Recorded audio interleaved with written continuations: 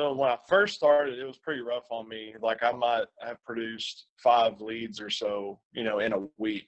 So, five leads a week in a month, I might be running 20, 25 leads, which is what most top tier agents are running every couple of days, in the life insurance business anyways.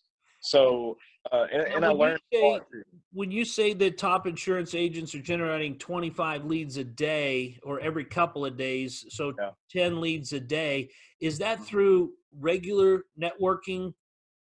So that would be like usually the top insurance agents are running like 40 to 50 leads a week. And that's usually a mixture of Facebook leads and direct mail leads. Okay. So a couple things they got going for them. They've got some street credit. They've got some credibility. They've got a book of business. They've also got some funds to throw at a lot more Facebook ads than you can buy. And they also have probably half of that mix coming in from people they've met or their mother's, sister's, cousin's friend. You did not have any of that to draw off of. No, I didn't have anything. And especially like being from a small town in Arkansas, like if people don't know you, they're not going to buy anything from you. I mean, that's just the way it is down here. So why did you stay with it?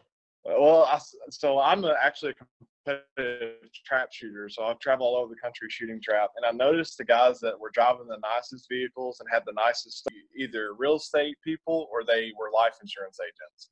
And so I just told myself, like, if they can do it, I can do it. So I'm just going to keep doing it, until it works, which, could have been you got gumption, a lot perseverance, that's for sure. Yeah, absolutely. And that's a lot of, where I come from. If I had to quit anything when I was younger, I'd have just gotten beat for it. So, that in the back of my head. Oh, yeah. That in the back of my head the whole time, like you said, I was like, I didn't have the funding to do this. So whenever I would get leads and then whenever I would sell them, basically the commission that I get off that would go straight back into the marketing. So it would go back into was doing it wrong. And that's a lot of things. That's one thing that a lot of people get wrong about Facebook advertising is you can spend a lot of money and do it completely wrong. And it's never going to generate anything good. Yeah. Whereas you can spend a little money doing it right and it can generate a big result for you.